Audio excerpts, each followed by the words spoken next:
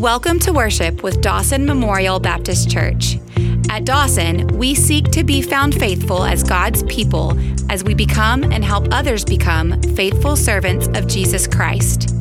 Now join us as we worship God through the teaching of His Word in today's message. Church, as we continue to worship, I'm going to invite you to take your copy of God's Word, turn with me to the book of 1 Samuel. 1 Samuel chapter 25 specifically is where we are as we continue in our series entitled The Life of David. Often quoted Mark Twain once said that anger is an acid that can do more harm to the vessel in which it is stored than to anything on which it is poured. Again, anger is an acid that can do more to harm the vessel in which it is stored than to anything on which it is poured. We resemble that quotation. We see ourselves in that quotation because it's familiar. There's no one in this sanctuary that is not familiar with the emotion and also the effects of anger. At times we can lose our cool. We can lose our cool when things don't go our way. And we can silently sulk when we don't get our way.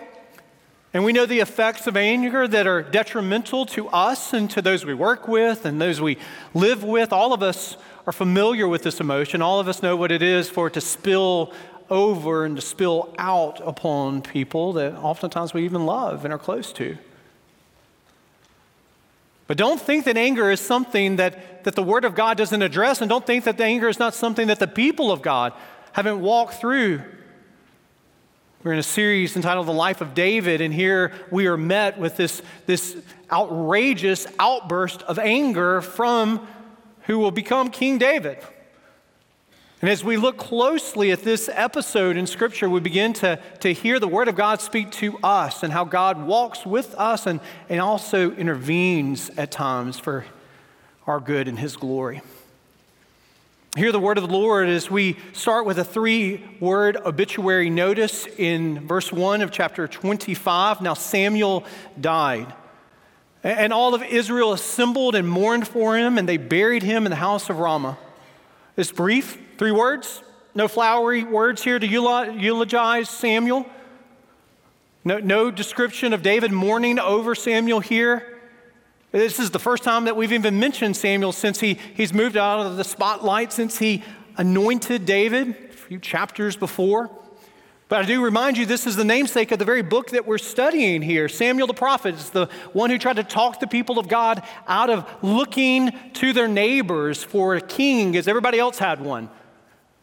This is Samuel who died, the one who anointed Saul. Samuel who died, who counseled Saul. It is Samuel who died, who anointed David as the successor of Saul.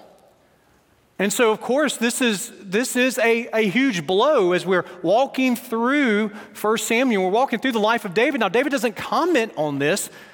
We don't see this excursion where David is overwhelmed with grief here. None of that we see in this passage here. But, of course, it affects David, and we begin to see that this is a pivotal turning point in the life of David.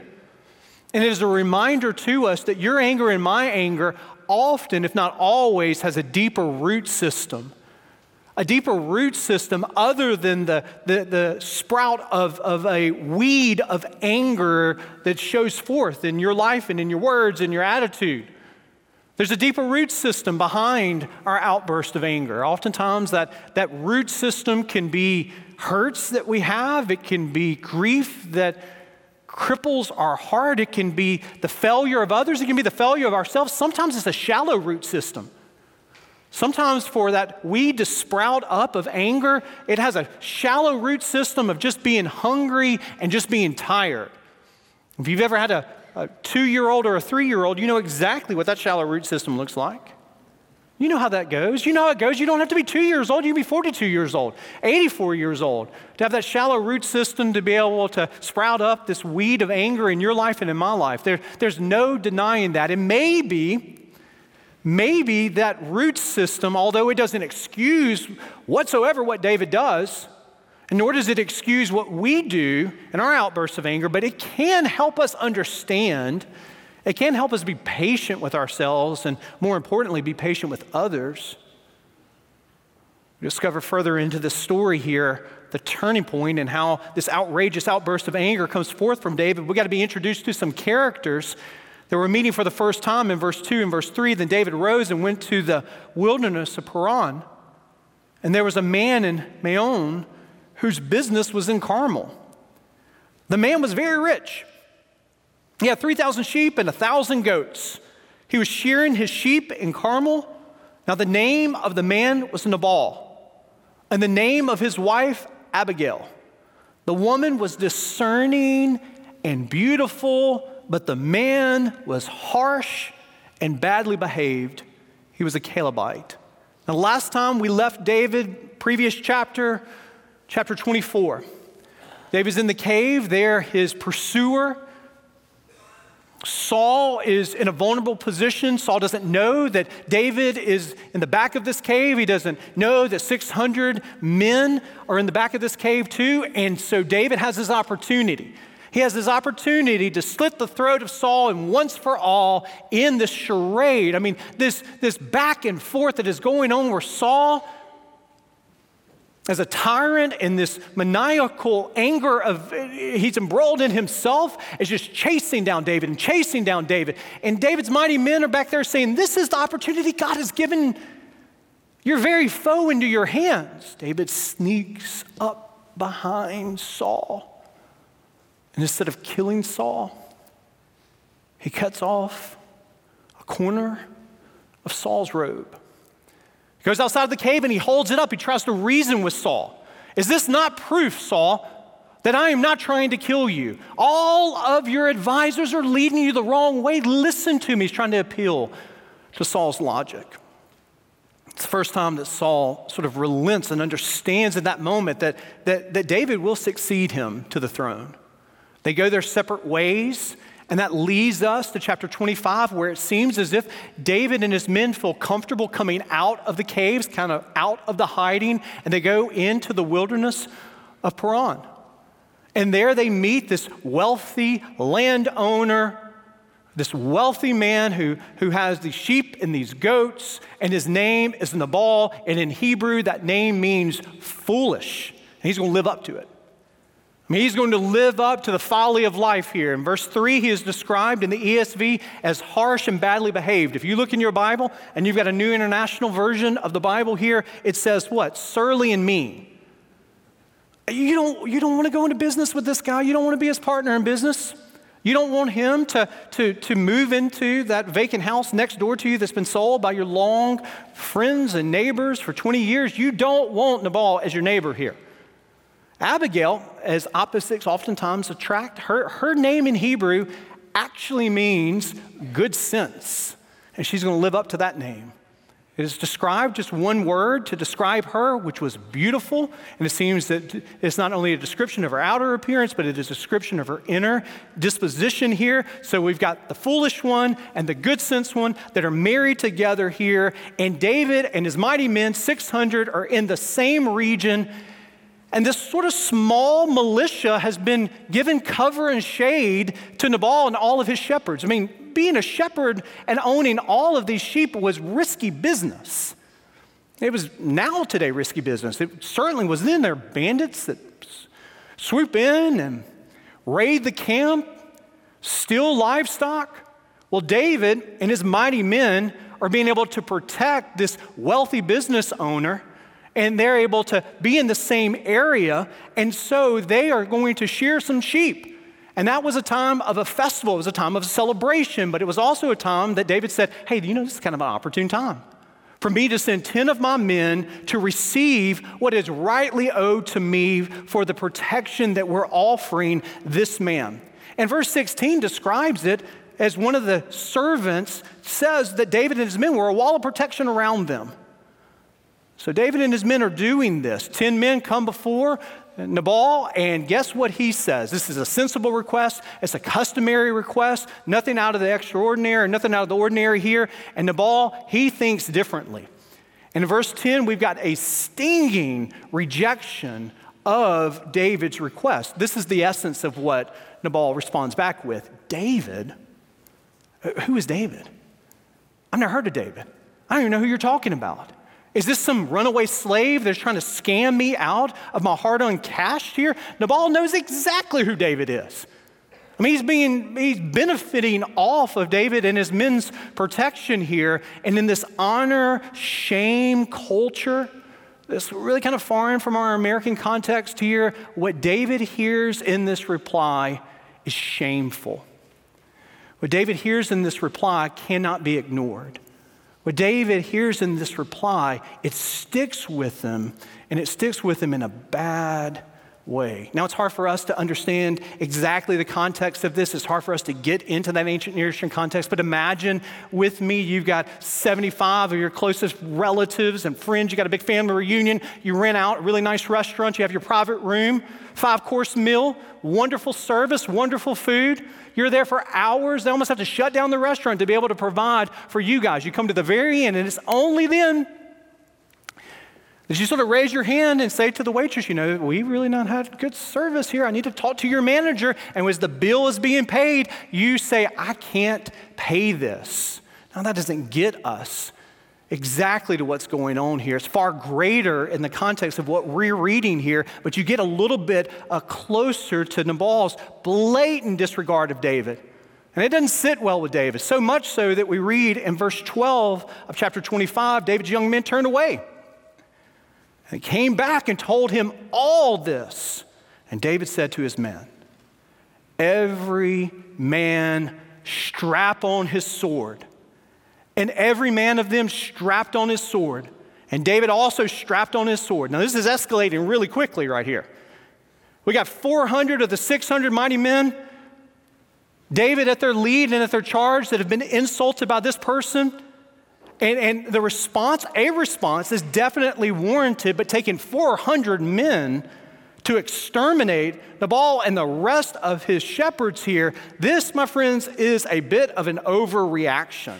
The same David who's better than this is the same David that one chapter before in chapter 24 shows remarkable self-control. He refuses to retaliate even when his men were telling him, this is the opportunity here. It's the same David that we're looking at. And now we're beginning to see a resemblance of David. David is looking a whole lot like who? Saul. And this is a pivotal point that you're going to be able to see that David acts more like, he looks more like the very one that he is succeeding in Saul. The resemblance only gets stronger the more we go forward. Because what? Anger clouds David's judgment, and anger clouds your judgment. You can take something that is said to you, you can take something that is done to you, and when you have this overwhelming sense of anger and you take vengeance into your own hand, you multiply it and you amplify it, and it's not realistic. You've lost a sense of perspective here, and David is losing a sense of perspective, and he is going to go and have this bloodbath in the middle of the fields here. This is going to be the next king. Is this righteous? No. Is this going to sit well with the rest of the people around? The answer is no here. Well, Nabal's servant, in verse 14, he gets wind of what David is going to do, and there is a little bit of conversation that he has with his boss's wife. Now, I told you, she was not just beautiful outside, but she was beautiful in disposition. Her name means good sense, and she is going to live up to it as she hears. And not only she hears, but she understands what is going to befall her, the rest of the shepherds, and her foolish husband. Read with me. Starting in verse 18, we read, Then Abigail made haste and took 200 loaves and 2 skins of wine, and 5 sheep already prepared. 5 seahs of parched grain and 100 clusters of raisins and 200 cakes of figs. If you're wondering, this is the description of the largest gift basket in the Bible, I think, right here. She's pulling out all stops right here. And laid them on donkeys. Verse 23, when Abigail saw David, she hurried and got down from the donkey and fell before David on her face and bowed to the ground. She fell at his feet and said, Let not my Lord regard this worthless fellow Nabal. This is her husband she's talking about. For as his name is, so is he. Nabal is his name, and folly is within him. Verse 26, now then, my Lord, as the Lord lives, and as your soul lives, because the Lord has restrained you from blood guilt and from saving with your own hand, now then let your enemies and those who seek to do evil to my Lord be as my husband, the foolish one, Nabal. Verse 28, please forgive the trespass of your servant, for the Lord will certainly make my Lord a sure house, because my Lord is fighting the battles of the Lord, and evil shall not be found in you so long as you live. This is her saying this to David. If men rise up to pursue you and to seek your life, the life of my Lord shall be bound in the bundle of the living in the care of the Lord your God. You might want to put a star next to this phrase here that's coming. And the lives of your enemies he shall sling out as from the hollow of a sling. And when the Lord had done to my Lord according to all the good that he has spoken concerning you and has appointed you prince over Israel, my Lord shall have no cause of grief or pains of conscience for having shed blood without cause, or for my Lord working salvation himself. And when the Lord has dealt well with my Lord, then remember me. Remember your servant.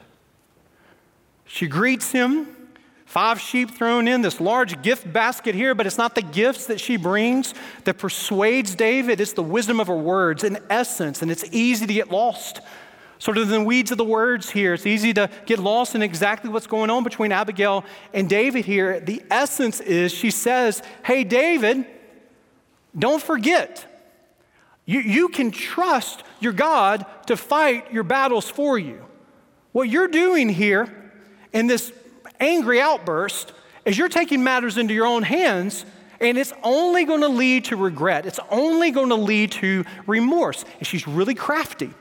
She wants us to sing in the heart of David here. So she rather subtly has this allusion 2 times in verse 29 to what object? A sling. Now, she's slick about this. She doesn't outright tell David this, but in referencing this twice here, it's a callback to David's greatest victory, where God provided a victory for David and for Israel through the sling over the giant Goliath here. And what she's doing is she's saying, you remember David, as God delivered you from that giant? Surely he would do that in regard to this worthless fool that I'm married to. Just in case you're wondering, Nabal and Abigail are out of the honeymoon phase right here. So now her speech is this cup of cold water on the boiling hot anger of David, and he stops in his tracks. Stopped in his tracks. He relents in that moment. He calls off the men. They got their swords drawn. David's got his sword drawn. They're coming in for this battle here, and God does as Abigail says. Abigail said that he would protect. Your God is going to protect your honor. Your God is going to judge those who cross you. And in verse 36 through 38, we have a very detailed examination of these people. They're back at the ranch. I told you when they're shearing the sheep, it was not only a time of work, but it was a festival. And so there's a drunken feast that's going on back there with her husband.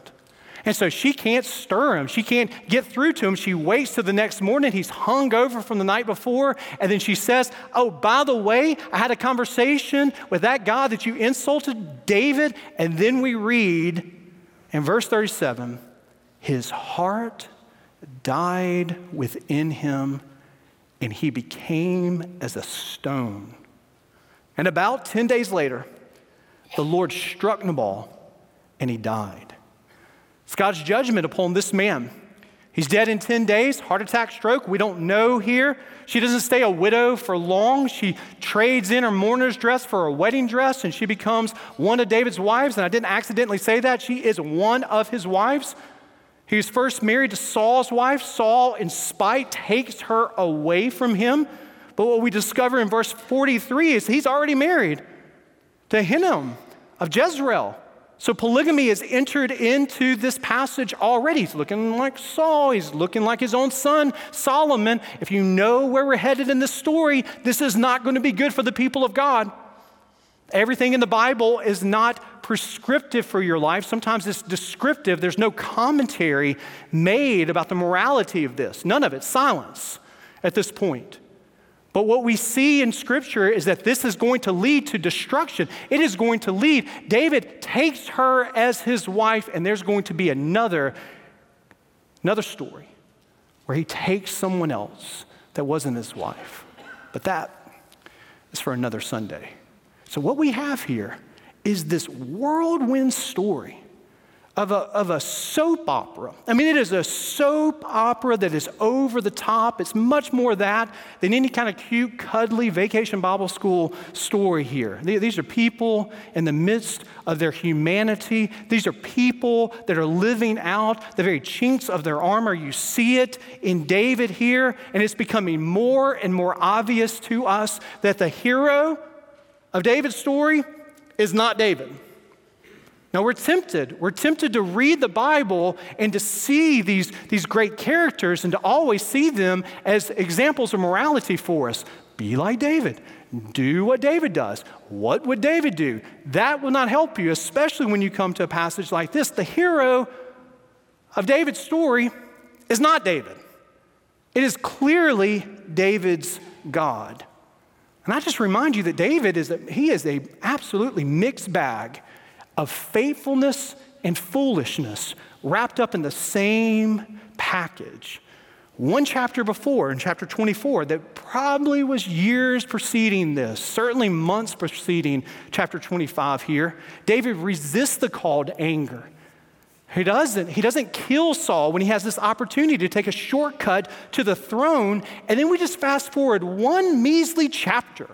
From chapter 24 to chapter 25, and one chapter later, one insult by this rich man, he becomes this vigilante soldier who is foaming at the mouth, eager to dish out justice with his own hands. It's the same guy.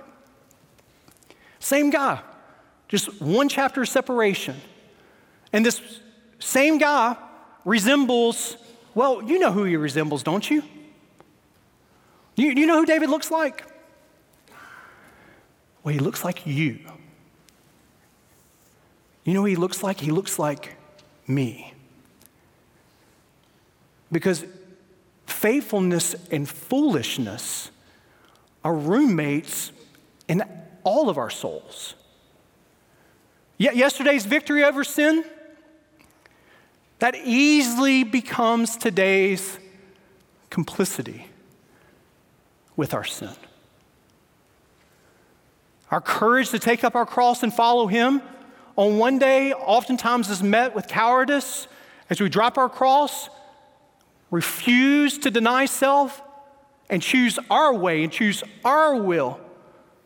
And God is gracious in this passage to bring Abigail, this unknown. I mean, David, the great Goliath slayer, David, the one who is anointed to be the successor to Saul, he needs a complete unknown by the name of Abigail to intersect with him. This is God's grace to David. David needed someone to speak the truth into his life, because when we are harboring anger, we oftentimes make our worst decisions in those moments of the shadows, in the moments of isolation, where we shut off other people's voices, and sometimes those decisions, well, they lead to regret and they lead to remorse for you and for me. God gives us his word, he gives us his spirit that dwells in us, but you know what else God gives us? He gives us one another. He gives us not only the word of God and the spirit of God, but he gives us the people of God. And he gives us the people of God oftentimes to steer us away from dead-end decisions in our life that all of us at times will be tempted to make. And oftentimes, those are decisions that we make in rash, hasty moments where anger gets the best of us. And we need one another. We need the Abigails in our lives. I have my own Abigail in the sense that for 24 years, God has blessed me with the wisdom of my wife, Danielle. There's 20 years of a pastor. I can tell you there are times, they're not every day, they're not weekly occurrences, but certainly there are times where I say things And certainly times I do things and not every person in the church would agree with, and not every person would see eye to eye with. And there are times where there are hallway conversations, and there are times where there are emails that are sent, and there are times where there are letters that are written, and I'll receive that, and I at times will pull out my sword. I'll at times draft an email ready to point out just how wrong that critique was, or how misunderstood that was. Or there are times where anger will get the best of me, and God has been so gracious to give me a wife that at times will say, okay, maybe we can put the sword down.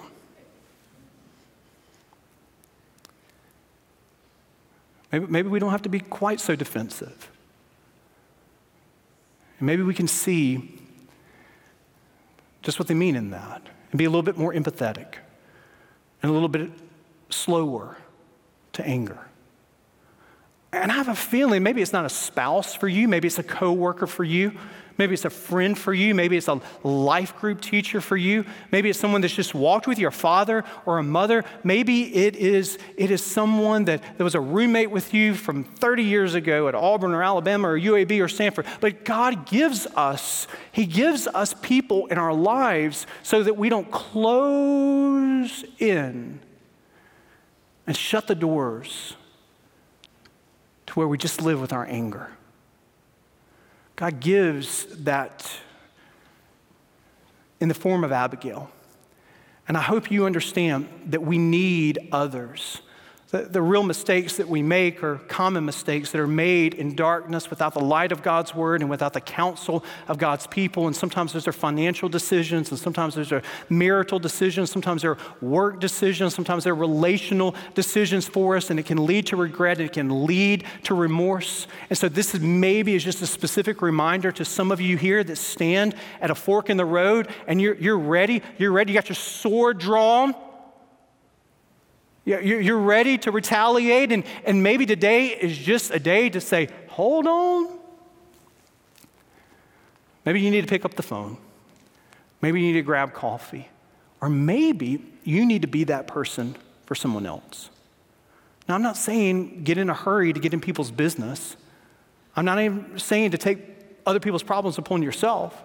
But as God's light shines in your soul, oftentimes He leads us to one another, to be that counsel and that voice.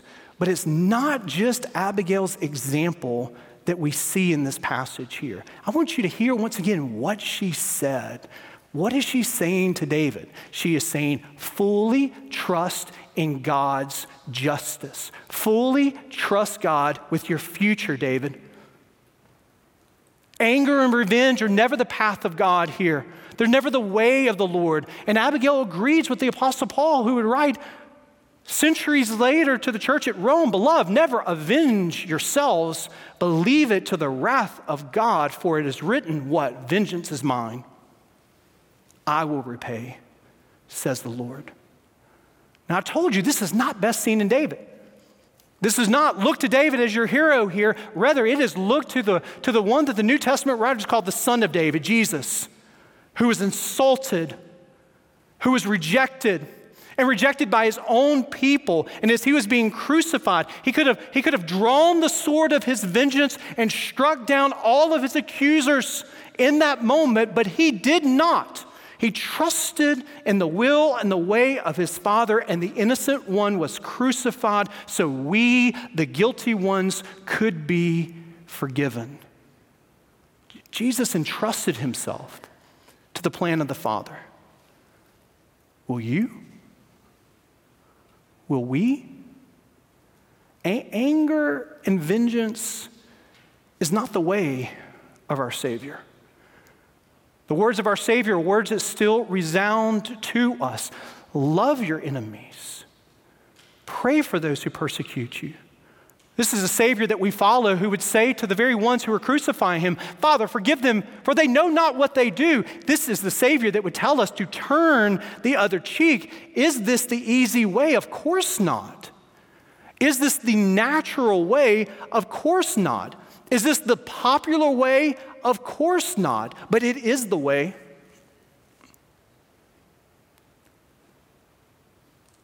It is the way because He is the way. He is the truth. And He is the only path to true life. Thank you for joining us today. To learn more about our family of faith or to learn how to become a follower of Jesus, please visit dawsonchurch.org. Until next time, may the grace of the Lord Jesus Christ and the love of God and the fellowship of the Holy Spirit be with you all.